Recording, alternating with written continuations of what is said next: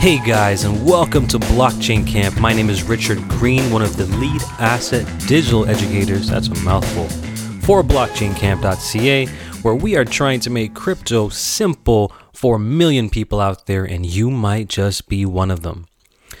Just a quick update, guys. We've been busy at Blockchain Camp trying to create some incredible content for you, and we have a date coming up in Toronto soon with an open house to teach people about crypto and get their feet wet and get them in the market and thinking about digital assets. And if you want to check us out, hit us up at info@blockchaincamp.ca. Stay tuned for more information on this. Recent update, guys. Bitcoin has been trading between the 6,000 to 7,000 range for over a month now, and we've seen it trying to break out of that trading pattern up to 6,700, but keeps getting rejected. I still see strong support at 6,000. Can we go lower? It's possible, guys. Can we go higher? It's more probable in the coming future. Just to give you guys a quick pulse of what people are seeing in crypto, CZ, the CEO of Binance, now he often doesn't like to make market calls, but he went on the record saying recently that he is calling for a bull market, well, any minute now. And then he goes on further to say that, October to December seems very favorable. But guys, we really don't know. But what we do know is that we have decreased our level of price volatility, meaning that we are trading in a tighter range. And usually around this time is when we're going to see a big breakout or a big drop. And the odds of seeing a breakout are more favorable than seeing a massive sell-off. And of course, there are various events that could take place, like a hack or, Bitcoin gets banned for the 10th time in some country. But the news will be the news. But we're here for a long-term fundamental overview. With that being said, there's another person by the name of Mike Novogratz. You guys may know him as the CEO of Galaxy Digital, who went public and have launched their company in Toronto on the TSX.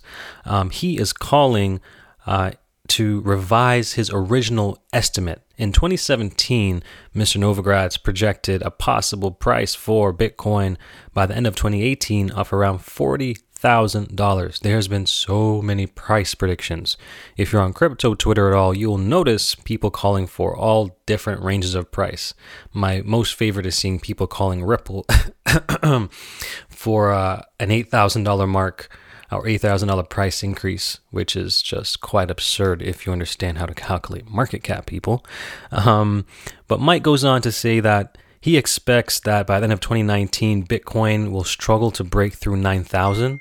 I mean, how we are, at October 2018, and so he's calling for probably a rally to 9,000, but we won't break it. And he goes on to say that we will see Bitcoin move back to 10K probably in the first or second quarter of 2019. I think that's the most interesting things, that people can make predictions and then they can recant it later on. But this is crypto. And as you guys know about John McAfee's bet for $1 million Bitcoin. Okay, guys, today I want to get into just a quick update on the battle for that Bitcoin ETF. But first, I want to take a look at what the chairman of the FTC had to say regarding just Bitcoin in general. And I think it gives you a really good insight into what's going on in the minds of these big decision makers. Now, as we know, the CFTC is the Commodities Future Trading Commission, and they are the ones who approved the Bitcoin futures for those products to be approved. And the chairman, Chris Giancarlo, he goes on to record in sharing with CNBC his personal view of cryptocurrency. And it's very interesting to pay attention to what he said. He says, and I quote, "Crypto is here to stay." And he compares the crypto market to when the internet, guys, was just introduced in the 90s. It was the Wild Wild West. There was no regulation. There was no oversight. And he said that back then we had a thoughtful and an intelligent approach to the internet and how it is sold, how it is accessed, how it is protected. And he is saying that we should have the same approach when it comes to Bitcoin and digital currencies. And he sees that there is a future for them. I mean, who doesn't at this point, right?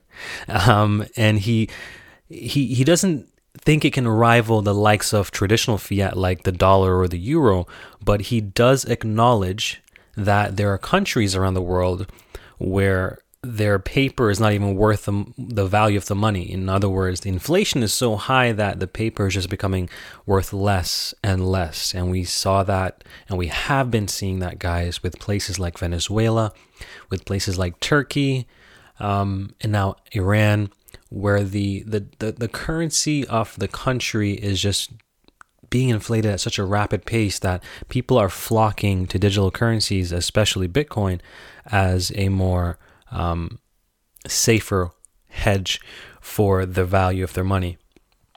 And I think that we need to realize how early we are. Giancarlo goes on to say that, listen, this is not a 2-year window. This could potentially be a 10-year span of innovation. So when we keep saying, guys, that we are early, we are extremely early. Imagine being able to invest in the internet when dial-up was still around, if you guys remember. For the millennials, you may not, some of you may not remember, but for the Gen X's, I'm not sure if you remember either, but that was a time and a day when we had to connect to the internet using our phone lines. Oh my goodness. All right, guys, not to sidetrack, but I want to point out that, the CFTC only has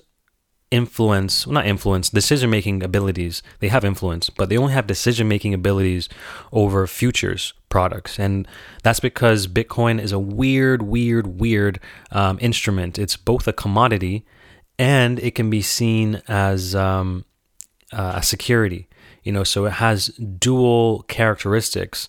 And for the Bitcoin ETF, it's more for retail investors, the average person or the accredited investor who wants to participate. Just like buying a stock or a mutual fund, you'll be able to buy a Bitcoin ETF. So it makes it much easier for retail investors. But the futures product, which the CFTC regulates, is more for institutional investors and larger players in the market. And I mean, we have seen the SEC reject so many Bitcoins this year alone. Off the top of my head, there was the Winklevoss twins. There was a couple ETFs by ProShares. There were about 5 ETFs by Direction there and Granite Shares, and I think it's important just to take a quick look at the different types of ETFs that are being proposed. From a high level, there are 2 different types. There's one that's physically backed. I think we covered this in a previous podcast, but I'll just touch on it again. There's one that's physically backed, and then there's one that is non-physically backed. The physically backed one, they're actually holding Bitcoin, and the non-physically backed one, they're obviously not holding any Bitcoin. And so the issue comes down to custody and the custody risk. So this is the risk of you holding that Bitcoin and you losing it, or it getting stolen, or, what does the process around that look like? But with a physically backed Bitcoin, there's a lot more liquidity because you own the product and you're buying and selling it. But one of the issues that come into play is that, wait a minute, the ETF market is open 5 days a week, but the Bitcoin market is open 24 hours a day. And so another risk that I can see the SEC saying is, what happens if there's a significant price volatility, say on the weekend, and how would that impact the price for the ETFs? How they get around that, I'm not too sure, because traditionally, as you know, most markets do close trading, from gold to stocks to bonds to mutual funds. They usually trade 5 or 6 days a week, given how the clock works around the world. Now, those non-physically backed ETFs, which are sort of like derivatives, they try to mimic the price of Bitcoin by using different instruments like options and swaps and futures products, but they're not holding any, so there's no issue for security. However, it's more costly because you have to imagine you need a system to be able to manage that buying and selling of those instruments. And at the same time, they're using an approximate price of Bitcoin. Since they're not holding it, there's always going to be some spread between the actual price of Bitcoin being traded and the price that they'll be trading. So there's an arbitrage opportunity. So nevertheless, guys, I think that the physically backed Bitcoin would be more favorable in the eyes of the SEC because you actually have collateral, or you have possession. So in the event of liquidation or in the event of anything else, there is a high level of liquidity. However, you also will need to process those transactions, which can also pose a big issue. But there is one ETF that I know of, VanEck, with SolidX. They're proposing this physically backed ETF. And if there is ever an ETF to be approved, I think that one that has a custody solution holding Bitcoin is going to be one of them. So I say all this, guys, to say that, the comments from Giancarlo from the CFTC, who oversees the futures market, is very, very bullish on Bitcoin in general. And I think that ETFs, it will make an impact, not right away. It's going to be a long-term play. And I think when we understand his perspective that, hey, this is a 10-year innovation window, recognize that we are super early. A lot of people are getting frustrated with the price volatility or lack thereof in Bitcoin and overall digital assets. But guys, I want to encourage you to continue to DYOR, do your own research, build your portfolio out. Now is the time to be accumulating and purchasing assets on the low, especially if you have a strong fundamental approach and a long-term perspective. So guys, again, this has been Richard Green from Blockchain Camp. Today just touched on Chris Giancarlo had to say about Bitcoin, and we looked at why there are some differences in different types of ETFs, physically versus non-physically, and what this might mean for you.